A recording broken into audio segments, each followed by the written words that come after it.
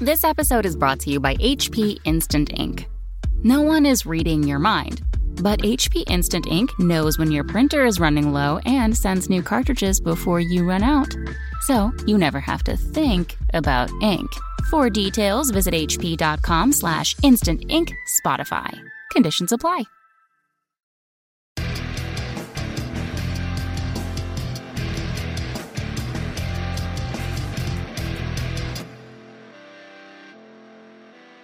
Everybody on Twitchlandia. Hope you're enjoying the pregame chat. It's always a lot of fun. Yeah. Off the cuff. Except for Francis, of course. He adds not much to anything. Go back. Hit it. What'd they say in chat? What was that earlier? No, I'm just kidding. Do it again. That Reese is awesome and we wish he was here. I think that's what they were saying, yeah. So anyway, as always, guys, Signals from the Frontline, episode 588, brought to you by frontlinegaming.org, where you can get your tabletop gaming goodies at a discount every day of the week. Brought to you, as always, by your host, Reese and Francis and the Salty Banana. Hello. That's a band. That's a good band name. That's a great intro. Francis and the Salty Banana. Because it's such an implication. What's happening with the Salty Banana? Well, maybe he likes a Danish treat. So that was a good retort. Good retort. Who doesn't? I wish somebody in Denmark would send us a box of salted bananas. Because it's not an actual banana. They said it's a candy. Oh. Yeah. What is it a salty banana flavored treat? I don't know. That would make sense. They eat a lot of like cod and stuff though. So they put mayonnaise on their French fries, which is wrong.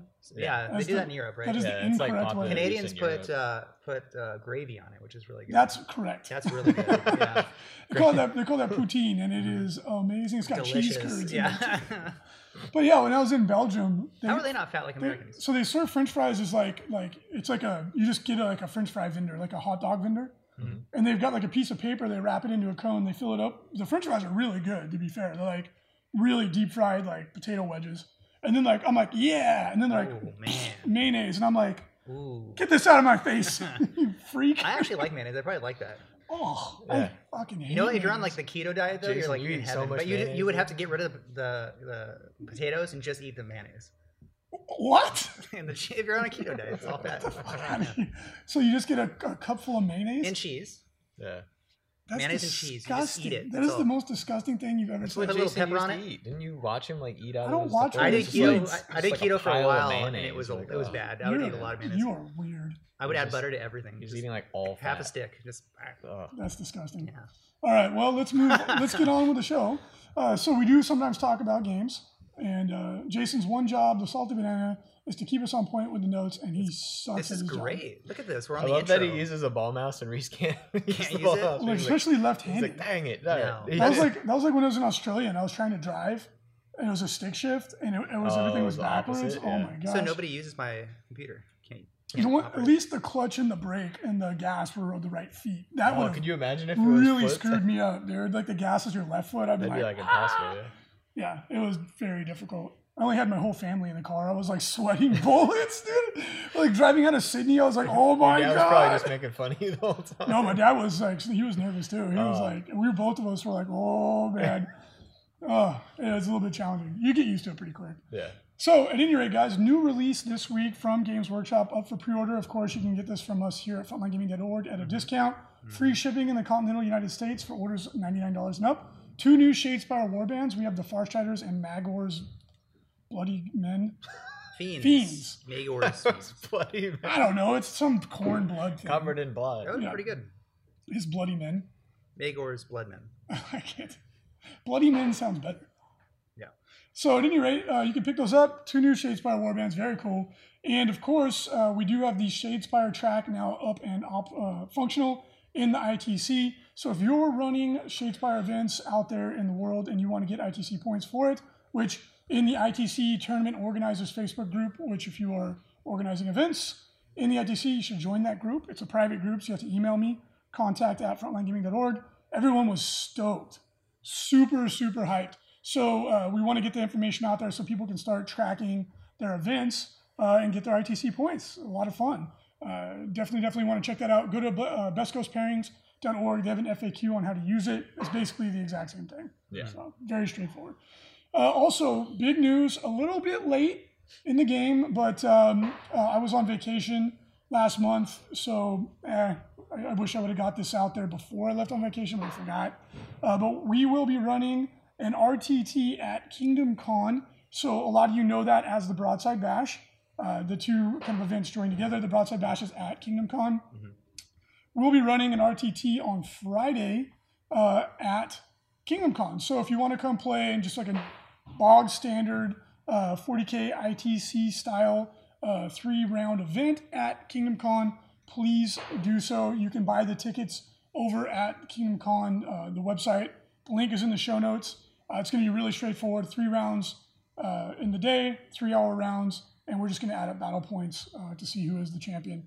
Really straightforward. So hopefully we'll see some people there. I think we have room for 32 people. Yep. Yeah. It's a little late. I know a lot of people traveling. It's going to be impossible to come because you're probably leaving on Friday. But we just wanted to make people aware of it. And hopefully as many people as possible show up because all the terrain will be set up. It's the beautiful Broadside Bash terrain. So yeah, should be a lot of fun.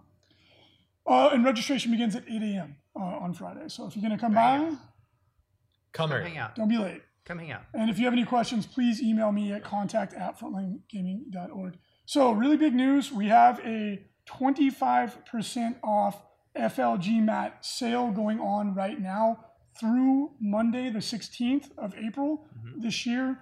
This only applies to our North American web cart. You can order it from out of the country if you want. Please email orders@frontlinegaming.org. Shipping can be a little rough depending on where you're at, but you can take advantage of the savings. It might offset the shipping cost. But for those of you that this is most applicable to, we barely ever do these sales, right? Like I think it's twice a year. At most. Yeah. We do Black Friday, and then sometimes we do one mid-year like we're doing right now.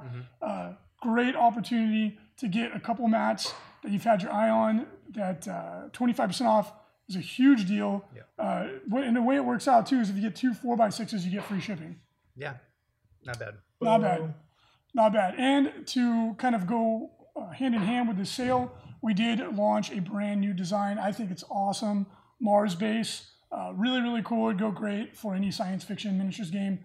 Particularly well if you're playing 40K. It'd be great for like AdMech or Necrons or something like that. Yeah. You put any of the GW Sector Mechanicum train on there. Oh, it looks great. That looks sweet. Put like a cool like landing pad in the middle. Yeah, that'd be great. You can make a really evocative, beautiful scene for your tabletop miniatures games. And of course, we have this in all sizes. Although we already sold out of 6x3s. Yeah. So if you don't see them in the web cart, it's not because we don't have them. We just don't have them right now. Yeah. Yes. So yeah, the 6x3s turned out to be more popular than anticipated. We will restock. It's going to take probably Legion a month or is two. super popular. Yeah. Oh yeah, Legion, and then unexpectedly. We were surprised. We were surprised at how popular it was. But we'll be getting more. Turns out that was a good size. So sorry that we don't have them now. They sold out like really before the sale could even go very far. Right. So if you're one of the like 3 people, congratulations. Well done. But yeah, please take advantage of this. Like we said, the sale runs through Monday, April 16th, and that's it. And you won't have another opportunity to save any money probably until Christmas. Yeah. We rarely do these sales. All right, so moving on to the main topic of the podcast, Idoneth Deepkin, a brand new Age of Sigmar faction. They've been hinting at it for a while. It's really, the models are astounding. I think they're some of the best looking models GW's ever put out. Astonishing. Yeah. Now let's talk about the elephant in the room, boys. Gorgeous. They are sea creatures. Yes. Yeah. Didn't you know there's an Aether Ocean? Is this like Aether Gold? Do you want to explain? Similar, but different. Can I explain the fluff? Yeah, you can. Which I thought was actually really good. Okay. Tell me about the Drukhari. I mean, the Deepkin. So the cool thing is, like, out of the friggin' shadows comes Teclis. Is mentioned again. So wait, back up a little bit. Sure. For those of you who aren't familiar with the old fantasy history, who is Teclis? Teclis is the twin brother of Tyrion, who were like the high elf in the old fantasy setting. Major heroes, and also a big part of the end times. Yeah, he doesn't believe in tech.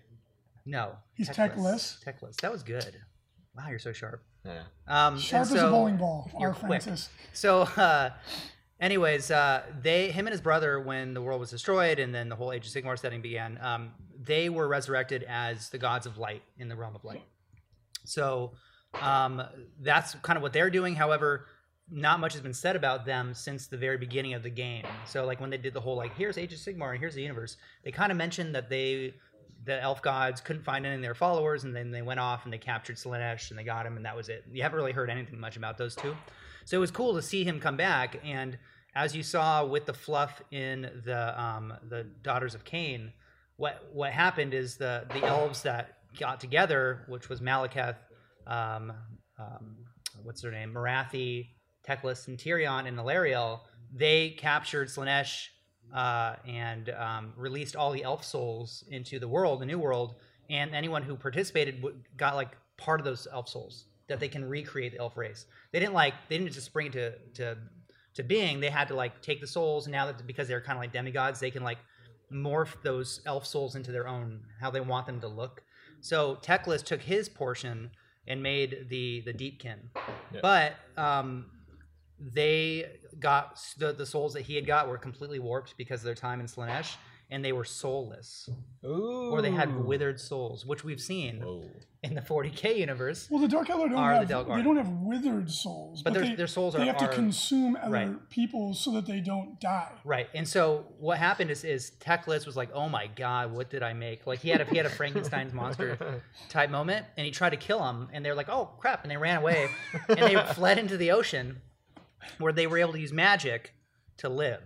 And they and so what they did is then they like created this new civilization. They started they figured out that they actually are born without souls, or like really horrible withered souls that like they didn't explain the drawback on that, but what happens is that they had to go consume other people's souls in order to live, which is the same as the Dark Eldar. And it extends their lives and all that kind of stuff. Because they're trying to avoid being consumed by Slaanesh. Yes. Well, no, that's not weird. It doesn't explain why having the withered souls is bad. It just says they had them. But then they had to go get souls from other people. So they'll go and get them from other elves or humans or dwarves. It doesn't matter who. Even though they're part of Order, the rest of the Order is like, oh my god, these guys. It's the same with Daughters of Cain. Like they are way more chaotic than orderly, but they hate chaos. They hate the forces of chaos. And so, but they live in the ocean, and then they're able, through their magic, they're able to create like an air ocean around them that like has the same characteristics as the ocean, like over time, but it lets them breathe. Because like in the Warhammer 40K, the community, so the Warhammer community page, one of the latest posts where they're explaining the fluff, they're like, you might be wondering why they're riding sea turtles and sharks, and how is it possible? Well, Aether Ocean, and you're like, oh. They should have just said Aether Gold. Aether Sea is what it's called. They should have just said Aether Gold, because then they could be the arch nemesis of the Kharadron overlords. I would have been happier if they would have been like... They're like swimming up to fight their boats. If they would have been like, you might be wondering why, magic. That would have been great. Just the word. Like, and everyone's like, oh, I get it. So, but anyways, stay tuned and never explain it. So that's why way better. That's why they're riding sharks and turtles, because they're like, it's kind of like they're under the ocean, but like not. So then when you're fighting them, how do you not drown? You do eventually. Yeah. So like the area, they have like a bubble around them, and so like, and it's magic. It's like a magical bubble that lets them like, because they live under the water. It lets them like be out in the open under the air, but eventually, like they are explaining in the post, that the landscape around them will change, and it'll start growing like coral reefs and stuff like that. So it's kind of a cool fluff. But anyways, I just thought it was funny that Teclis like made him and was like, oh crap, and then just tried to kill him. He's like, what did I do? And then he ran off, and like they like scurried away into the ocean. And Teclis was like, dang it, rats. Missed it by that much. And that was probably his tithe of souls. So now he's like, dang it. He's like, Tyrion, can I have some of yours? He's like, oh no, bro. And he hits him in the face because Tyrion was like the jock. Yeah.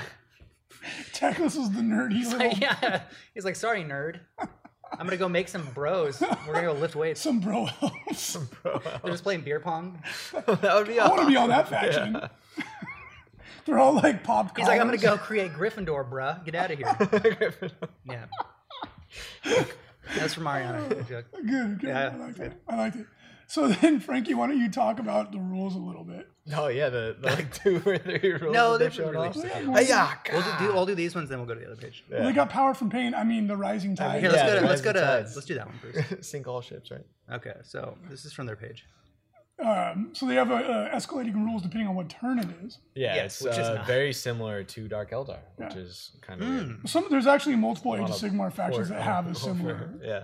The Daughters of Cain have it too. Mm-hmm. But their army-wide rule is really powerful, right? You can't shoot missile weapons at anybody that is not the closest unit. Right. which is really And that's strong. based off their fluff, in that like their thing is they have a magical aura that will make people forget that they've ever actually interacted or seen them before. Yeah. And it helps them like keep their secret that, and that's part of it, which is pretty good. It's quite possibly one of the best rules we've seen. Yeah. Yeah, like my army is a shooting free people army. This would really Yeah. screw me up. You're like, you get to shoot the sea turtle. You're Have like, fun, bro. ugh. Yeah, well, like, eat rockets in water. I have they're torpedoes. Ooh, they're torpedo rockets. I like it.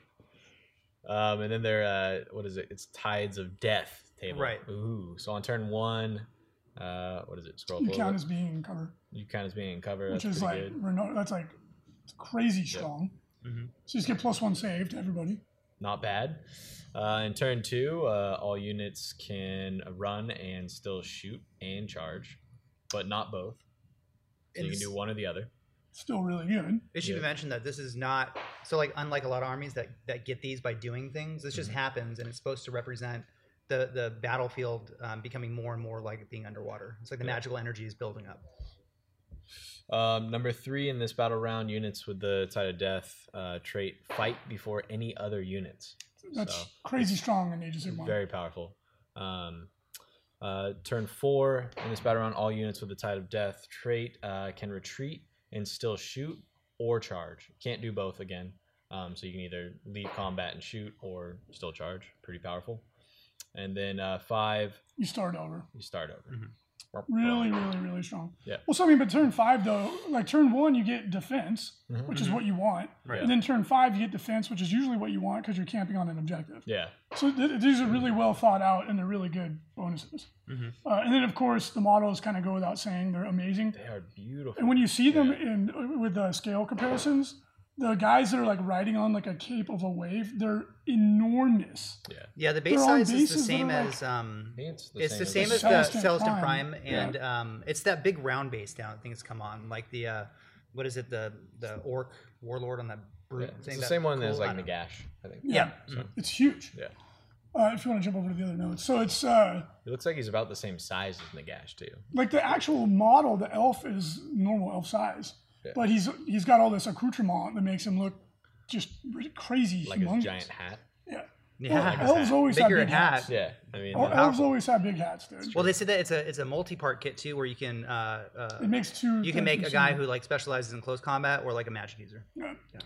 and they show off one of the units. I don't think they said what unit it No, was. the blade is but- for the chicks that have no hair. Yeah, but it has their rules too. So they have 6-inch move, bravery 6, and then they have 2 attacks, hitting on 3s, wounding on 3s, -1 AP. It's your standard elite infantry Pretty powerful. attack profile. That's like pretty much across the board in EOS.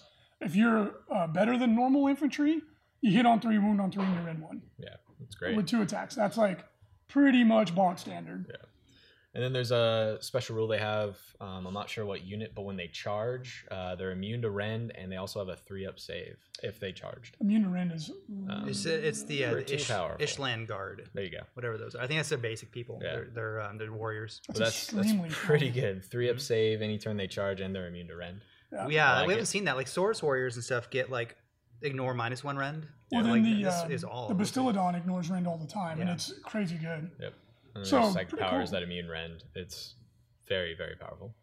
So they're really, really cool models. I'm curious to see how the community reacts, like how popular it's going to be, because it is so different. Yeah. And then, of course, we have the really cool shipwreck.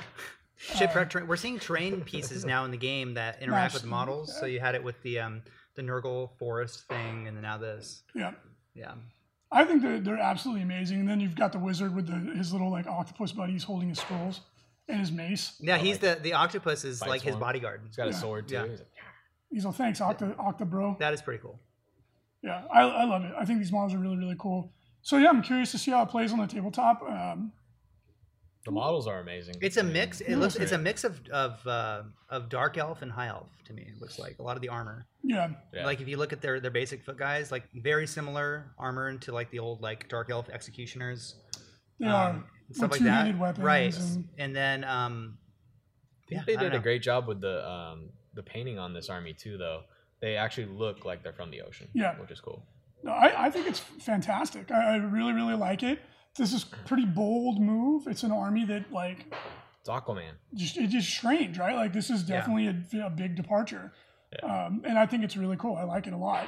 But yeah, we'll see. We'll see how it plays out. Like Daughters of Cain were brand new at Adepticon, and they did okay, but it's like they're still so new that it's hard to really judge how that army is going to perform. So it's going to take a couple months for something this new to really like find its its path forward in the community. Yeah. In other news, also extremely exciting, a new Primarch from Forge World. This is for 30K, and it's Alpharius. So I like how they explain, like Alpharius is known for using disguises and being hard to find.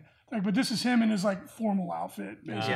At least they explained it because I was a little disappointed. Like, this is Alpharius when he's like showing you like, hey, I'm the man. Yeah. But of course, all the jokes are it's not Alpharius. Yeah, who is that? Alpharius. Could that be Alpharius? It's Omegon, yeah. It could be, and it could just be a regular Space Marine because the Alpharius and Omegon were said to be about similar height to just regular Space Marines. Like they were created to not stand out. Well, they would constantly disguise themselves as like they'd be like a trooper, Marine number 4. Yeah. And then all Alpha Legion Marines look like Alpharius and Omegon. They look in the face. Yeah, they all look the same. They all look the same. So it makes it extremely difficult, if not impossible, to tell who's who. And that's the point, though. Actually, when you really dig into the Alpha Legion lore, they are probably the most interesting Legion in the game. Because in the lore, like Alpharius and Omegon basically rumored to be presented with the choice of like, you kind of like if you go Chaos, you're actually helping mankind. Yeah. But if you don't, it's the doom of mankind. So you either have to be a traitor and a bastard, or not. And then supposedly it's like Omegon made one decision but then died, and then Alpharius was like, well, okay, we're going to join Chaos because ultimately it's helping the Imperium. It's like this bizarre double agent, but like half the Alpha Legion don't know about it, or most of them don't know. Really, really interesting. Yeah. Well, Eldrad is the one that went and spoke to them and showed them the different what's going to happen on these two different paths, and then and then it's like you guys need to choose, and then of course it turns out that they do choose to go with the Chaos side. They choose to be damned in order to try and save. They said like the choice, because this was actually a Horus Heresy novel. The choice was like either side with the Emperor and then eventually the human race will be completely wiped out, or side with Horus and the Chaos Gods, and most of the humanity is gonna be wiped out, but some humans will stay alive. Like your race won't be wiped out completely. And so they thought that was the better move. Alpha Legion's one of the ones that actually likes the humans, right? Like most Space Marines. No, they all do. Care, I mean, they did. They just were apart, but they were still like created to like protect humans. They're like kind of robots like that. Yeah, the Alpha Legion really has compelling backstory. Yeah. Really, really interesting. The Salamanders are the ones that are like They're super noble, love humans and like will like risk like their they lives. won't like go and push the enemy because if they have to protect human settlements and stuff. Yeah. And Space Wolves like go out of their way to keep humans safe too, but they're also like barbaric. Like they are the Emperor's executioners. Yeah. So it's like they're weird. They have this like dynamic, like this kind of like dual nature. But like the Space Wolves won't go out. Like they don't treat humans badly. Yeah. If they can avoid it. Whereas like the Ultramarines hate humans. They don't hate them. They just The don't. Ultramarines have the I'm just best. kidding. Like if you're in Ultramar sector, you're happy. Yeah, but no, I was but there's just that, but for their structure, they're certainly above humans. Like they feel like they're I don't know. But the model We can do a whole for podcast on the different Alpharius legions. is amazing. Yeah, Alpharius is awesome. Definitely probably going to be very popular. Check it out. Yep. Now I'm waiting for the next Primarch in 40K because I don't see it happening until 2019. I mean we Just don't because know of how much we have to get to get caught up. we don't know if it's going to happen at all. But I mean, assuming that it does. Yeah. Because I still out there in the podcast realm, people listening, watching, open up your main rule book.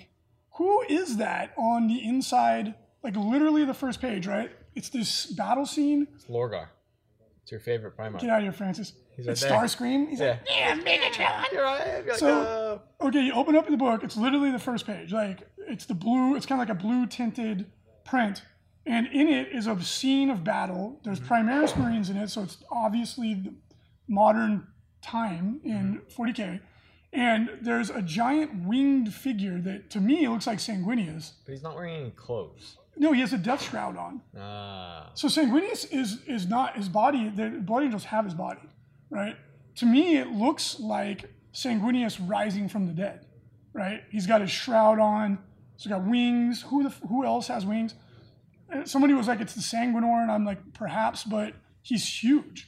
For a long time, people were rumoring that the Sanguinor was actually Sanguinius. What, shrunken? Yeah, just tiny. Yeah. It's a tiny And man. the thing is, if he was, he's holding back. He's like fighting at like 10% of his power. It's like, yeah. It's like Dragon Ball when he's like, that was only 5% of my actual power. Yeah. How did they keep that locked up? I don't know how you understand do it. that. Yeah, Yeah, weird. but they're, it's Dragon Ball. Yeah. Nothing makes sense. So it's just really curious. Like, what do you guys think that is? And to me, I was like, instantly, I was like, oh, Sanguinius. Like, it reminds me of a scene of him rising from the dead. But, I don't know. I'll have to wait and see.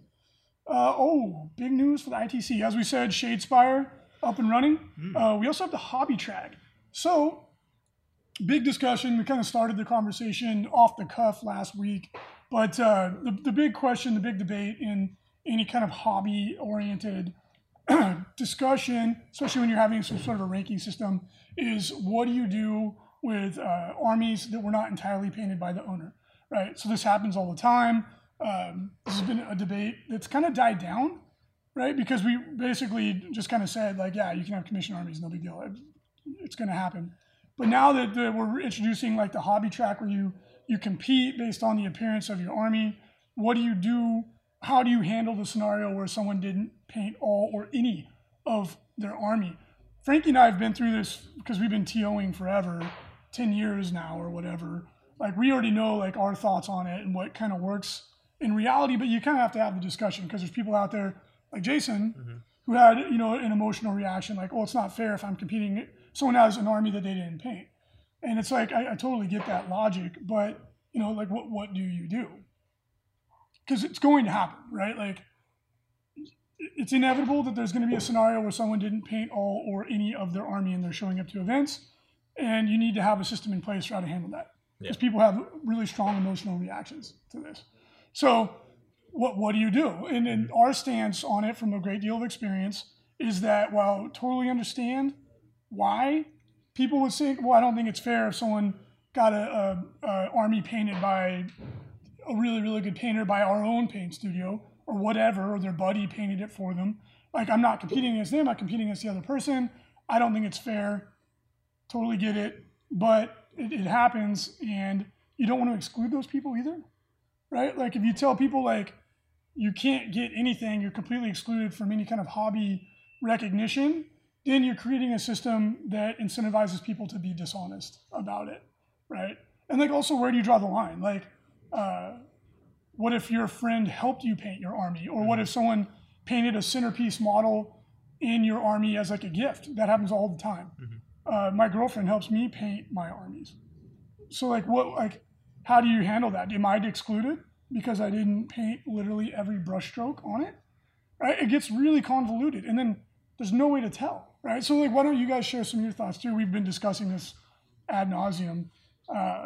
What are your guys' viewpoints on this? Because this is going to be the big topic of debate surrounding the hobby track.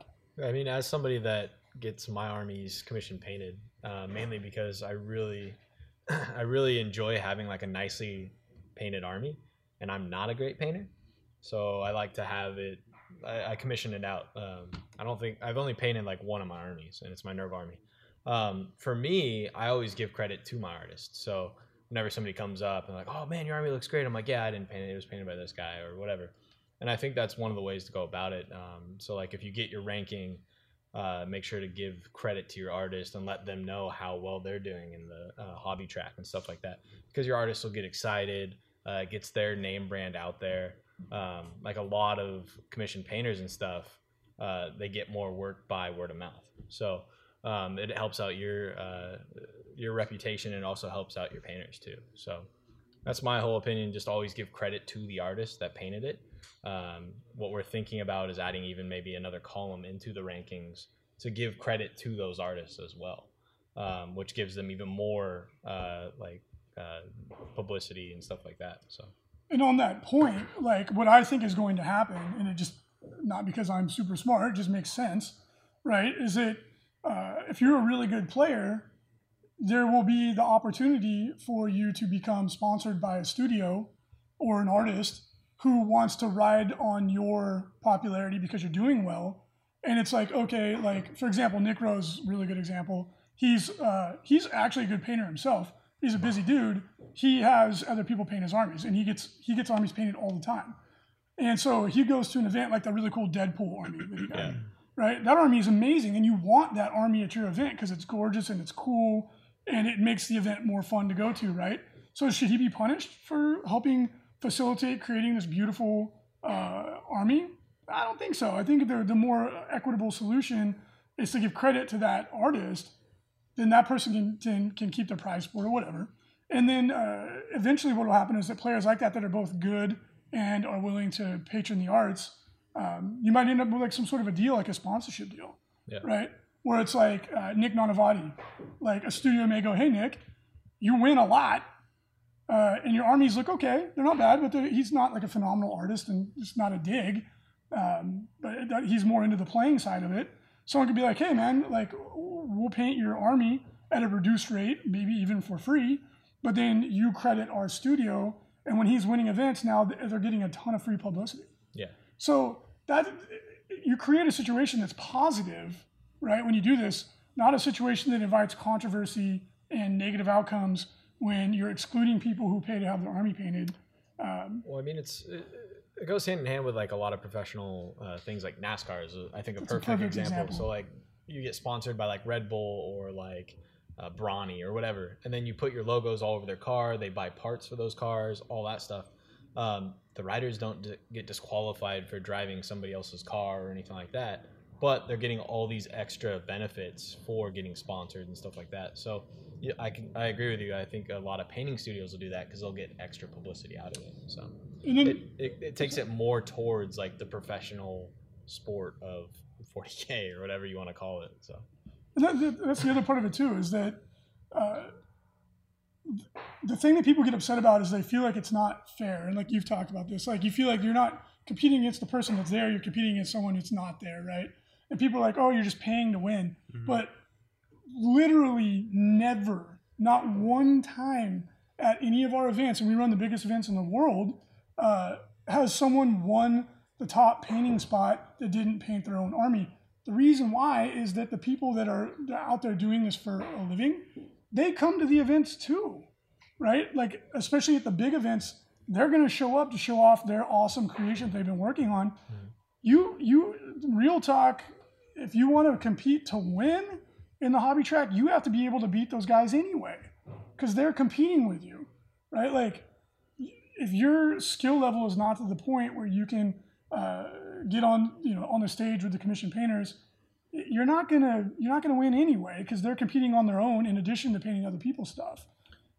But you'll be able to see where in the rankings you fall in comparison to these guys that have been doing it for 20 years or went to art school and are incredible artists. And you know what? If you get second place to one of those guys, that's a pat on your back. That's awesome. Yeah. Because those guys have been doing it for a long time. You maybe do it for a couple hours after work. So, I mean, that goes a long ways. And the thing is, too, is like not everyone, it's really overblown. It's like not that many people actually get commissioned armies, right? Like at a big event, I don't know, I would guess that's 5% of the field, maybe, right? It's far more frequent that someone has help getting their army painted by a friend. Yeah. Like we do that all the time. Like, shit, I'm running out of time. Can somebody help me paint the shoulder pads on my Space Marines? Yeah. So now am I disqualified from it because I didn't, you know what I mean? Like it becomes way too convoluted. And the other thing too is it's absolutely impossible to track, right? Like one of the examples we used, there was an event up in the Bay. It was called the Grand Wall. Mm-hmm. And it was a really hobby-centric event, right? Like old school style event, much like the Broadside Bash. Yeah. Like painting and sportsmanship, I think, were more than generalship. Oh, yeah. And you were supposed to have painted your own army. The guy that won multiple times? I think he won. I know he definitely won once. I'm not sure if he won multiple. Let's just say one time. Yeah. He won with a commissioned army, and he straight up said, "I painted it." Yeah, because at the old style events, they used to come around and be like, "Did you paint your own army?" And there'd be a checkbox, yes or no. And there were some people that would say like, "Yes," but then it would come out later online. Like the artist or the studio would be like, "Oh, we painted that. What's going on?" And then, it wasn't good. So you create this huge controversy, extremely upset people that are yelling at the tournament organizer, demanding that prize support get taken away, It's already gone. What are you going to do? Now you have legal repercussions. Like, can you legally go and do that? It becomes a huge nightmare. And it's because you created a system that produces that result, right? Like, do you expect people to be honest? Yeah. Are most people honest? Yeah. Some people won't. Like, in our studio, we've actually had people ask back years and years and years ago, like 7 years ago when we first started doing this, and there was still that stigma. We actually had people ask, like, if I pay you to do this, can you not tell anybody you did it so that I can actually win painting awards with it? Like, straight up, people approach you and make that request. And, you know, people can have an opinion on that, like, oh, they shouldn't do that or whatever, but people will. So if you create a system in which you just go, look, we understand people are going to have help painting their armies. Like, it just is what it is. It's not going to stop. But if we go, it's okay, you can keep your prizes. You're the patron of the arts, but give credit to the artist. Now it's a little bit more equitable and fair, and it's realistic, right?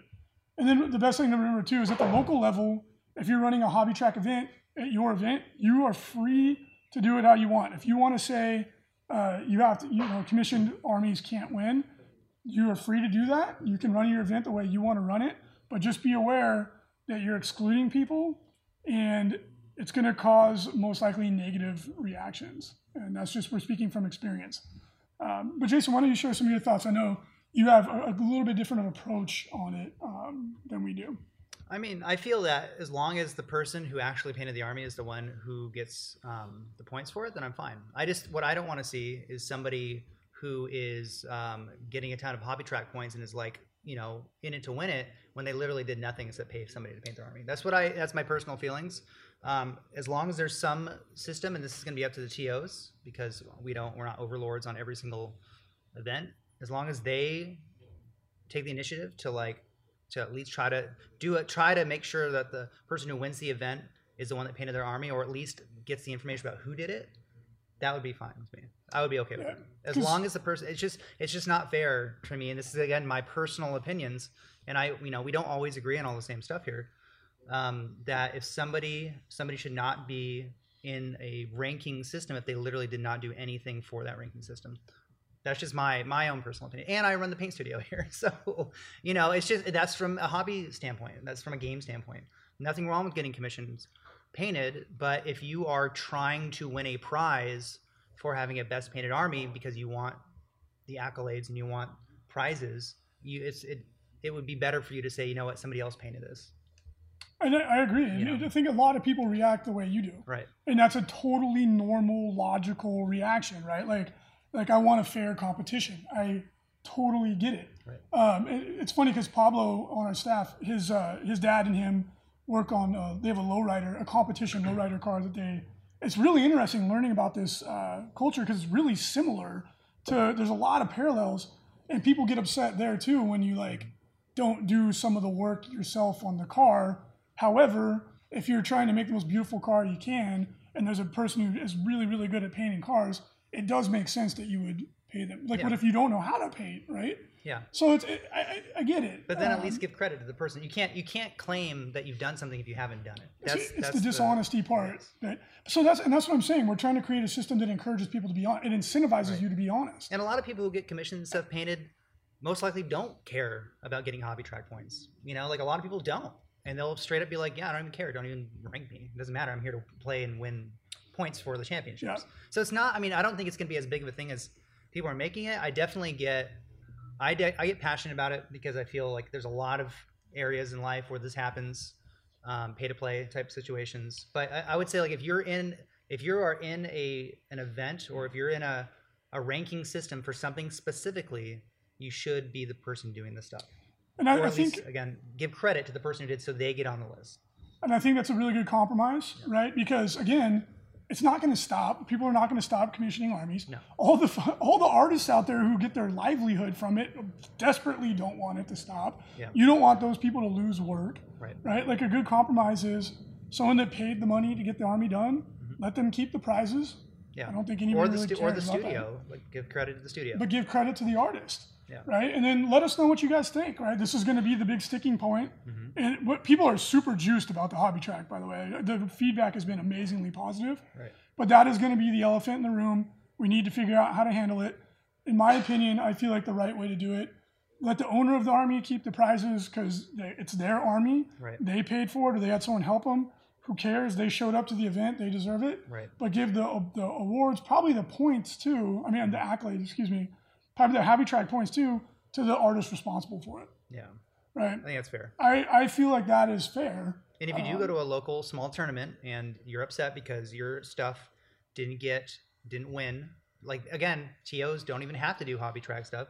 But if you go to one and somebody brings in a commission army and they keep winning, use that as fuel to improve yourself and your skills. Yeah. Right? Because then you have a goal. Then you have, okay, like obviously this other artist, even though they don't live in my town, is much better than me. I'm gonna work till I get to that point and then beat it. You know, you can look at it that way too, where personal improvement can happen. And that's a really good point. It's one that Frankie and I make all the time is what if that artist lived in your town Right. and showed up to your events? You'd be competing against that person anyway. Yeah. And again, if you really are out to try and do well in the hobby track, you need to be that good. You do. Yeah. It just, I mean, Like that's, if you want to actually like be up in the top ranks, you have to be able to paint like that. Yeah. And I know you're going to your local town tournament, but at the same time, like you are competing against the world. and these superstar artists live somewhere, right? Yes. Like in our local area, we had Israel. Not some coven of them. Yeah, they're not all existing in the, like all these guys from that coven. No, they don't even live on Earth. because people are like, oh, you just pay to win. I'm like, that doesn't happen because Yeah. you're competing against these guys who are painting their own armies, and I guarantee you they're putting more love into their own creation than they are into a commissioned project. Like, And, that's and just human nature. You are right. You know, most of the people who win in these big events, they always win these big events, and they're always their own It's armies. always the person who painted it at our events. Like, Yeah. because, you know, like in where we used to live, at one point in time, we had Mike Fox, Israel, and Oscar. Yeah. These are all phenomenally talented guys. Right. And it's like, I could commission an army and I'm still not going to win Right. against these guys. You know what I mean? So it's like, it is what it is. You know, you try to do as well as you can, try to do well in your faction, Right. right? Like, say you're a Sister of Battle player or whatever, like, do your best. And I do think, though, that the artist that painted it should get the credit. That makes total sense. And just remember, too, like, the people that are out commissioning these armies are helping create these beautiful creations that they enhance the experience for everybody. Right. And draw more people into the hobby, which is great for the survival, right? Somebody walks into your game store, they see you playing with this army that's beautifully painted by a commission artist or a studio or anything like that. And they're more likely to stop and look at you for a few minutes and watch what you're doing, possibly say, oh, hey, I'm going to try this game out. And we need it for the future of the hobby. So it's absolutely necessary. But I'm saying, like, for me, again, personal view, please just be honest. Just treat them like a sponsor. There's no use to lying.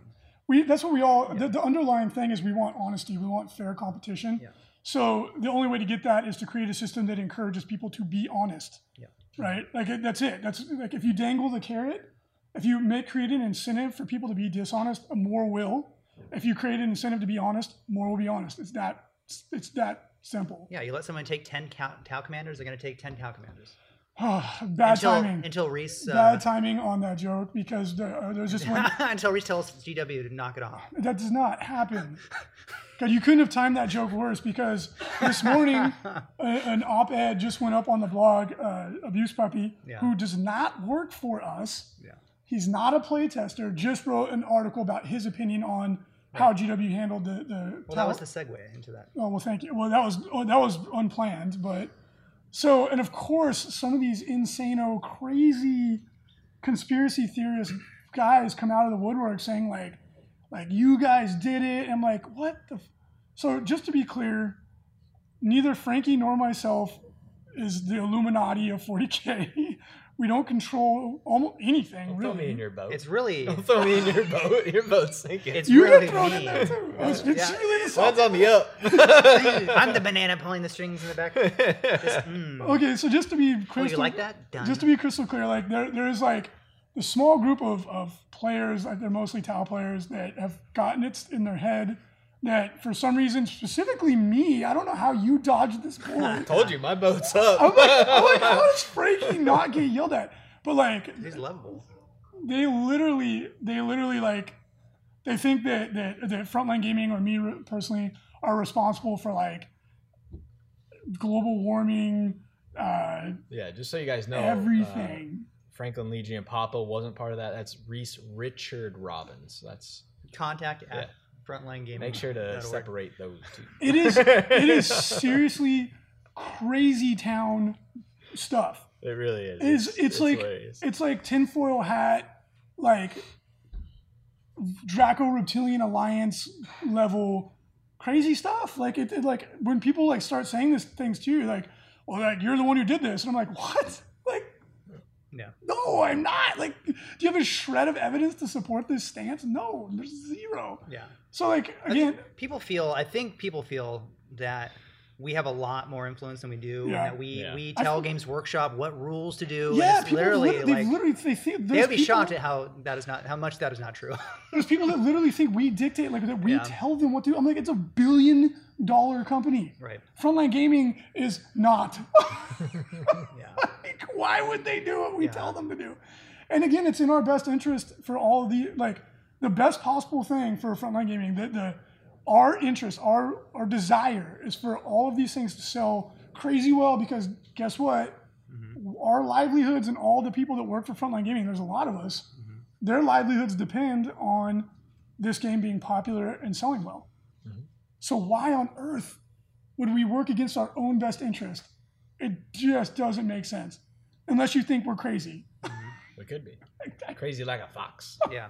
Like, am I like the Joker? Like, just want Yeah. everything to burn? It It is doesn't strange. make sense. It's strange, and it's funny for me because I'm so far removed from it all, Yeah. and I just hear it. I'm like, I do "Whoa, enjoy it. crazy though. people. It is Like, pretty funny. Well, it's He funny comes too. in, he's like, again. It's funny because people start throwing these things out there. There's wildly inaccurate accusations, and I'm like, what? What are you talking about? I wonder where it comes from, though. This is where I think it comes from. I think it comes from in 7th edition when the Tau Codex came out, and there was a couple like crazy controversial. the hammerhead, the drones, No, swarms that would, and less drones that would always come back full strength and like, yeah. Because, on your turn and then leave on your turn, so your opponent actually can never shoot at him. And then they you were like, no, you infinitely can't do that. Yeah. In the ITC, well, which no, was it wasn't. ours. It wasn't just. It wasn't. That's the. But then people are like, how perception. dare you say that I can't Have a shoot my completely opponent and non-interactive then leave unit. on my turn the entire game? How dare you? That's you don't know what Games Workshop intended. It was that is where this comes from. I Fish think. Boy, all those guys would like go nuts. Fucking Oh. nuts. And like because that book came out and it was like there was a lot of rulings that you could read it two ways. One was insanely powerful, Right. and the other was more reasonable. Like so absurd that you're like, okay, like obviously. But it's there was not people that. who were arguing passionately for the really powerful one. I saw somebody passionately argue for their 1-up feel no pain save. Yes, at a that tournament. you literally couldn't hurt me. Yeah. And it's just like, no, dude, they got that's a not TO a to come fun over? game. Yeah. And I think that's where it comes from, is because like, and again, we didn't make these rulings, but that's what it's become. Yeah. We presented it to the community of ITC players and said, "What do you think?" Yeah. And people went with what was reasonable. It's because we used to do that for 7th edition. We used to do the polls. goodness, We we used to don't. modify the rules. God, we don't have to do it that anymore. anymore. Just Yeah. get firebombed. Oh, I literally every time we did an ITC vote, I would have a day where I was like, "I'm quitting. I hate everyone that plays this game. We're just trying to make things reasonable. Why I don't want to do this anymore." Yeah, like we would rig the votes and we would like. No, the people accused us of that. And Yeah. I'm like, why would we do that? Gain Like nothing. I have proof and I hacked your computer. Yeah. That was funny. Somebody was like, "Oh, I have proof." Blah blah blah blah blah. We're like, show us the proof. And they're like, no. And you're like, shut up and go away. But it's like persistent. It's somehow like it's turned It's into this still- like yeah. zeitgeist where they're like, oh, you hate Talon. I'm like, I don't. Like, what do I have to do to prove this? I don't hate them. I just started a Tau army. Yeah. Oh, it's fucking weird, man. But yeah, it's just, I think I'm that's where it comes surprised the from. Grey Knight players don't think that we hate Grey Knights, because in 5th edition when Grey The Knights Grey Knight- came out, Grey- I players are actually true- did. it was hate like that. almost every podcast oh we my would go on God. like a rant of like how bad Grey Knights are for the Yeah. game Yeah. and like the worst. Wow, what army It's has really taken fun. that dive like Grey Knights and consistent? But, Just but it's weird the Grey Knight players don't come out of the because woodwork to, now like, Grey Knight attack players us are and like stuff. I feel are like people Yeah. who like the hobby and are passionate about the fluff, and they're like, ooh, my Great Knight Terminators come down and they smite your demon. Like they're like really excited. They don't care that the that how Terminators they say stink. it? Yeah, that's how I say Yeah, it. Jason says Well, it. the thing is too is like the part that is ultimately the most ironic about the whole situation It's like the ITC community made these controversial and difficult rulings, but I really believe it was better for the game. And then when GW finally did release an FAQ like months later, we were right on every single one except one. It was like we got like 9 out of 10 right. Yeah. But no one, it's like that just gets like brushed aside. Well, it wasn't even us that made the ruling. It was the community of ITC so, like, players. The community of ITC players are correct.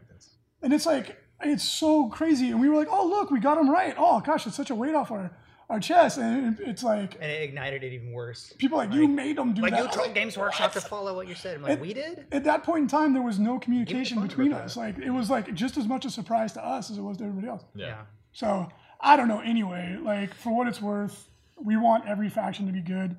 Yes.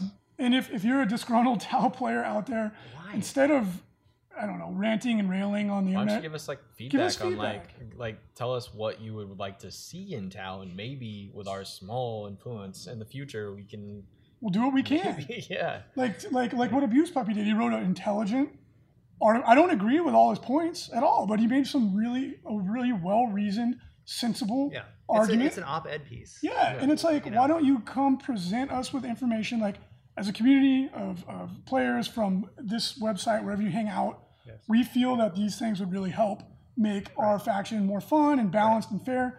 And I promise, with what we can do, we will do it. We will put it up on the blog. But telling us that we're the worst people in the universe is not making us more sympathetic to your cause. If you Just feel, so you guys know, our influence is like very little. Yeah. if you feel We could that try. you should have 10 Tau commanders that cannot be targeted and just blast everything on the field, if you truly feel like that should be something you should have, write an op-ed piece about why that's good for the game. we will edit it so there's no swears, and we'll put it up and give you a platform, but don't just go nuts. Like, tell us why do you think that you should have no interaction with your opponent? Like, why? Tell me. Write it out.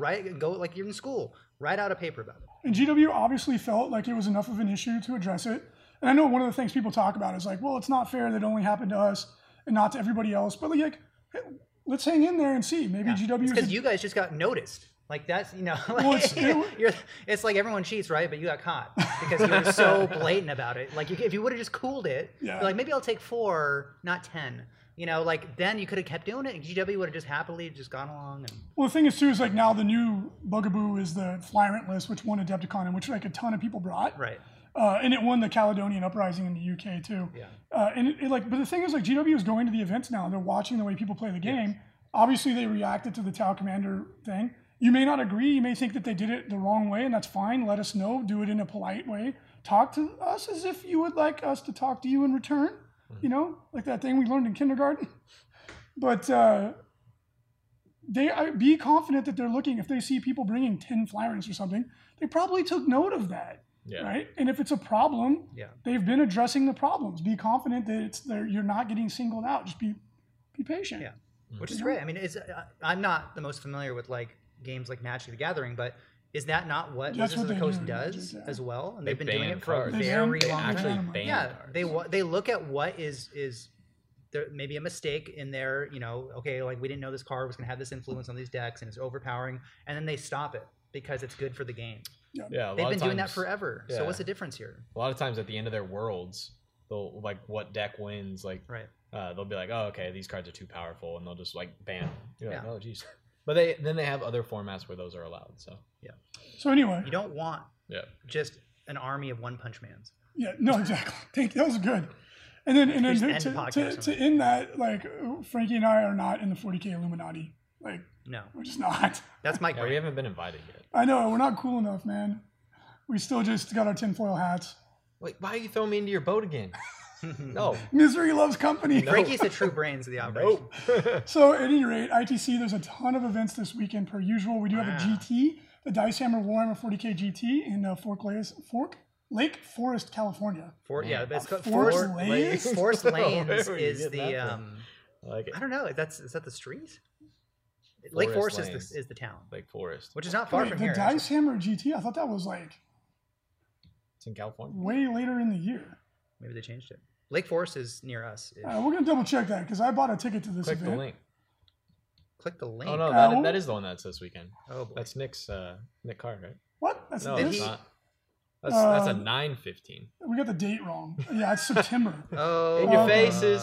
Who? That's you. That's on No, you. that wasn't me. Yeah, wasn't me. Nope, wasn't me. You're the one who was responsible for the calendar. You know, there's this guy named Larry that does all this Yeah, stuff. we're gonna blame Really Larry. screwing up. Yeah, we'll blame Hunter on this one. Yeah, way to go, Hunter. Jeez. Also, Broadside Bash. Broadside Bash is coming up. A lot of stuff. What? That's Broadside wrong, Bash too. That's is- a primer. That's a a primer. primer. Oh. Yeah, God, you're screwing me up. I was like, dude, my army is not paying. Oh, Addie's Yeah, game's cool. like, wait a minute. Hey, maybe we'll go to the. Do we have anything going on this weekend? I don't think- Hey, there's a lot of game stores on here. If you are a game store in Northern California, you know one that is does not carry our products, go ahead and go to the FLG mat section of the website, and then we have an Outrider program where you can get yourself a free mat just by recommending the store. Contact us to carry our 50 mat designs. Bang. Awesome. We don't have any plans this week. Maybe we should go to that primer. That sounds like fun. Ooh. Where is it? It's in Pasadena. It's at Addie's Games. I thought you guys were coming to my skate party. The roller skate party? No, we already did that once. That Dang was it. enough. Then we also Now I have nobody coming. there's also a bunch of Age of Sigmar events as well. And of course, we do have the Age of Sigmar hobby track also. And I'm really excited to see that because, like we've said a million times, those armies tend to be absolutely amazing. The competition in that is going to be fierce. Yeah. Oh, All yeah. right, top 10 Correct. 40K. I was waiting for you guys to do something. 40K ITC top 10. Josh Death continues to Domination. Dominate. Just killing. He is crushing. Death is killing Death is competition. Death is upon He's us. dying. How can you be a guy with To last be name first Death? You can't be. No. Yeah, Death always. Don't even wins. try Matt Root. Just stop. Well, Matt Root only has 4 events, so he's kicking ass. And then we have Daniel Sansone in third. Who's that guy? Mitch Pelham has risen up to 4th. He's back up in the rankings. Gary Frank in 5th. Jeremy Applebaum in 6th. Jeff Robinson, our own, in control in 7th. I'm glad to see Team Zero Comp back in the top Finally. 10. He only has 3 scores. It's too. been a while, Team man. Zero Comp ascended. How many players do we have on that team anymore? We don't even know. It's a just little Jeff, bit- I think. Yeah. Well, no, we have some other players, but like a lot of guys took a step back and they're coming back. One has been booted, Yeah. We've several of them Big booted change. over the years. including me. Yeah. He's on Harambe's Avengers now. Yeah. Patrick McNeil is in 8th, Stephen Pamprine in 9th, and Daniel Hester's in 10th. Age of Sigmar, top 10, Stephen Heichi continues to lead the pack, followed by local Jarrett Zizweta and Ben Kloss in 3rd. John Fuhrhelm has risen into 4th. nice. Jason Heidi in 5th. David Rojo in 6th. Michael Birch in 7th. Shane Brakaj in 8th. Matthew Jones, in 9th. And Michael Ryan in 10th. It's nice to see all these new names. Yeah, it and is. we're now, what, 2 months in strong? Yeah. And they're still riding it, so that's great. So to wrap up the show Tactics Corner, we're going to talk a little bit more about Drukhari and Necrons. And just to let you guys know, we are doing a full Necron Codex review. We missed it because a lot of us were gone in March. But that should be starting tomorrow, the first primer article. It's going up. And we've currently got Adeptus Custodes review articles rolling out, written by one of our teammates who has come out of the woodwork because he loves Custodes so much. Mine was, my article was just how take 3 shield captains. Like everybody else. That's my review. Actually, you know what? Everyone was really concerned about the shield captains. I've played against them a lot. They die every single time. They're really You just good, focus but I fire think at they're them fine. with, Yeah. with like multiple damage weapons. Yeah. Yeah. They're Just worth like their everything points, else. but they do die. I don't think they're OP. I don't think they're underpowered. I think they're spot on. Yeah. One at a time, just back. Yeah. And I played Pablo last night in a league game. He had 3 shield captains, and let me tell you, Per he do. And Celestine. he had a hero hammer full blast list, and I took a Necron, just in kind of I guess what a normal Necron army. The unit of 6 destroyers. Hot pro tip: Jessica Bowman. She was number 1 Necrons. She won first place, so she got Jessica second. is killing it in California. She's won 3 demolishing. RTTs. She's just emasculating men. She is left and right. crushing hopes and dreams. Just stepping on their face. And she was like, yeah, my favorite unit is the 6 destroyers. I was like, oh, I'll try it. I put it on the table, and I hadn't played them since, a long time ago, since we were playtesting it. And holy shit, the destroyers great. are They were good in the crazy. index. Nobody believed me. Everybody's like, no, I thought they were good in the they're too index. expensive. I'm like, They were they too are expensive. amazing. Yeah. They were amazing They in were the index. they were expensive, but they every were time you some took of the them, they did best work every heavy single damage time. options. Like They were Everybody's like, really you're too crazy. I'm like, okay. Okay, but since fast. since we're talking about Necrons, let's roll into it. So the destroyer unit, 6 strong, all Gauss cannons, with their stratagem for 1 CP, reroll hits and wounds. Holy shit! Ooh. And then you do my will be done on them, so hitting on 2s. dude, That unit will just erase anything. devastating. Yeah. I almost killed the shield captain on Overwatch. He got down to 1 wound. Pablo was like, what the fuck? I was like, wow. Yeah. The hits and wounds thing doesn't work in Overwatch, by the way. I just rolled really good. Right. And they can do that every turn. That unit can reroll One ones to hit CP, and baby. wound. Yep. No, reroll Wow. all hits. They get Guillaumes. It's crazy. It's And they're really fast. They Dude, move. They move. yeah, They're that's quick. amazing. And then they have their infantry too, so they can go in buildings. They can get all the buffs. And I keep a lord with a res orb near them in case A destroyer somebody. lord? No, just a regular lord, because the regular lord has a reroll ones to wound roll. He's like a lieutenant. Ah. So he runs around with the orb, just following them around. Yeah. He's like, "Ah!" raise. And then if someone focus fires him, I'll hit him with the res orb. Yeah. And then there's a Cryptek nearby. It's giving him a 5++. That unit Wow. is balls to the wall. Do you like good. them better than your Ogren or your Bulgrin? They're not. Bulgrin are like top. In my opinion, Bulgrin are top 5 units in the game. Yeah. I think destroyers are up there. No, they're one of the best shooting units, mainly because they can come back to life. I was So wondering you why have to kill them they to were- the man, otherwise they're going to be. They've been out of stock, like from Games Workshop. I'm like, why? Yeah. Yeah. They're Yeah. Now I know. Crazy strong. But the thing that I always liked running was the Phalanx of Warriors, and it's so good now. It's crazy. Like, I took 2 units of 20 Warriors, and then I take the Warlord trait that makes you fearless and gives you Deny the Witch, because morale is what screws those big units of Warriors. But now, don't worry about that. And then you have a Cryptek and a Ghost Ark. The Ghost Ark is like solid gold, because especially the really what's made Necron so strong is the stratagems. Yeah. It's insane. So the Ghost Ark gives him a res orb every turn. It's following him around. Only warriors, of course. But those units of 20 warriors are just ridiculous. Like, I was using the Mephrit dynasty. I actually think the Novak dynasty might be better, because they end up in combat all the time. Your opponent just touches them to stop them from shooting. So if you have Anrek here and you have rerolls to hit in the first round of combat, they're actually pretty good. They can beat up those units. It makes it scary to try and engage them. And then, of course, Wraiths massively improved.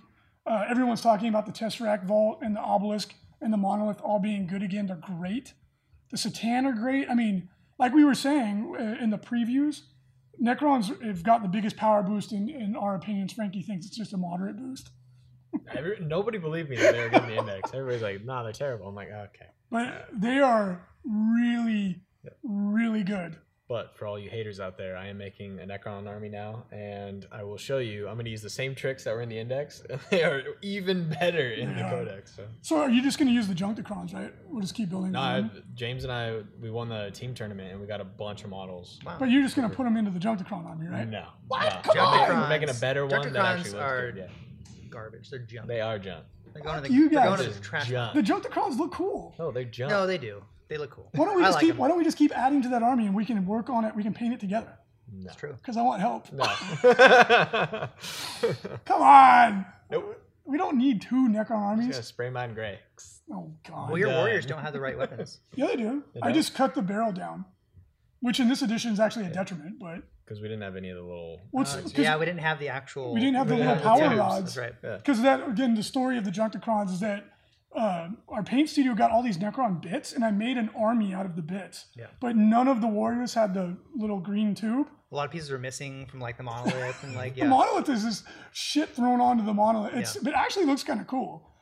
And like the little glowy door in the front that wasn't there, so I put a guy walking out of it instead. I was like, that works. I'm obviously very pleased with my own creation. So that's why Frankie should just add to it. No. Junkticrons. See, my army's not gonna be junk. My army's gonna be. It's gonna be the gold. new Are you gonna Necrons that paint it have solid feelings. gold? Huh? You paint it solid gold. No. Oh. We did one of those for a commission. I did not. Didn't look like very it. good. I'm gonna play the Transformers, the movie, the cartoon, the one that's actually good. Dare to Be Stupid by Weird Al Yankovic, which is the Junktibots. That's their song. Ooh, I'm gonna play that. And then the only people that will get it will people who are born in the 80s. of course. Anyway, we'll answer more Necron questions when we open that up. But final note, we wanted to talk about the Drukhari thing again. The whole raiding party thing has really caused a lot of confusion. It's understandable. Just to kind of like touch, I guess, final point on that. The raiding party rule is really cool. It is not designed to give the Drukhari player more than 3 detachments in a system where there's only a 3 detachment limit. the 3 detachment limit is not an ITC rule. A lot of people have thought that, have emailed me about it. It's right out of the rule book, and I know the rule book says we suggest you use 3 detachments at 2,000 points, but all of the format rules are suggestions. The points limit is a suggestion. They're all suggestions. The table size is a suggestion. Yeah, they suggest you use a 4x6 foot table at 2,000 points. They suggest you use a 4x8 table at more than 2,000 They points. suggest you use 2,000 points. Yeah. They suggest you wear pants. They don't even They do don't that. do that, yeah. Oh, No suggestion on that. So it's like, I know that the word suggest has tripped some people up, but the thing is, Games Workshop runs their own tournaments with 3 detachments, and to my knowledge, like as of my last conversations, they are not planning on allowing Drukhari to use more detachments because that's not what the intent of the rule is. Although to be fair, I totally get why the Drukhari player would why they would think it would be fair to say, give me more detachments because the way the army is structured. I get it. It would be cool, but it's like you don't need it. Like, You don't. to be honest, like I don't even think taking 3 patrols is good. Like I'd not. much rather take a battalion or a brigade to get a lot more command points because their command points are amazing. Yeah. So I mean, I could see it because it would be cool to have a lot of those little patrols with the special rules and stuff like that, and you can give like those units that really need those special rules. But like I honestly don't think I'd even ever take it. Like if it was even an option as a Dark Eldar player, like I don't think, or a Drukhari player, I don't think I'd ever take 6 patrols because you can get way more command points by taking other things. Yeah. And that rule, like, and I totally get why it's confusing, especially because in the community article, they're like, and then you could take 6 patrols. So everybody's like, oh, I can do that. But the thing that everyone forgets is that the codexes are not written for only match play. Yeah. They're written for open play, narrative play, and match play. And the only rule, literally the only rules in the codex that are meant specifically for match play, there's a little box in there, and a lot of codexes have this. And they're like, if you're playing match play, these rules kick in, and it's the rules where you can't take these packs in unless it's only in a Witch Cult detachment, and I can't even remember what the other one was. I can't remember either. But it's literally those are and it's explicit. They're like, these are match play rules. The raiding party rule is not in the match play section, and then hopefully GW will go on to clarify it. That only kicks in a scenario in which you can take more detachments, which usually is going to be open play, narrative play. Mm-hmm. And it's confusing. And then the only other parts of the book that are for match play are the points. And that's why the points aren't on the data sheets. Wouldn't it be easier if they were on the data sheets, right? But no, they have power level on there. Mm-hmm. And most competitive players ignore the power level thing, but because GW assumes most people are using power level. right. And that's why they present you with relevant information. Power level is very simple. It is. And I would probably say most people play power level. They'll go to their Games Workshop at the local store and they'll walk in and be like, who's playing power level 50 today, or 100 or 1,000, like, and then that's how they kind of quickly play. Like people probably do that more than sit and write out lists of exact points. I think that's probably people that play at home. Yeah. You know what I mean? Like, people play at the game store are usually playing more organized play. Yeah. But like that's why the points are in the back of the book, because it's like they don't assume that you're using the points. Yeah. That's why that's that way, right? And you got to keep that in mind. Like we had a really spirited and good conversation on our YouTube channel, and the gentleman was like, "Well, why didn't they just include the rules for the Beast Pack on the data slate?" And it's like, because the data slate's not assuming that you're playing match play. Yeah. So is it confusing and a little bit frustrating? Sure. It could have been explained maybe a little bit better, but you got to remember, GW is assuming that you're probably not playing match play. Yeah, I mean, GW is making rules for 3 different ways to play, and then they're having special rules for match play, or special rules for narrative play, or special rules for open play. So it's not just like they're making one rule set for everything. It's a rule set with little pieces for other ways to play. So yeah, so in match play, like in a 3 detachment limit, which is the way I have not seen any other, I would call it GT up level event not played that way. And to my knowledge, Games Workshop's not going to alter that either for their own events at Warhammer World. There's really no need to change it to the 3 detachment limit, because if you did, you'd have to do it for everybody. And I'm sure there's a lot of Tau players out there who'd be like, hell yeah, I'll take 6 patrols, and then I'll have a bunch of commanders and a bunch of drones.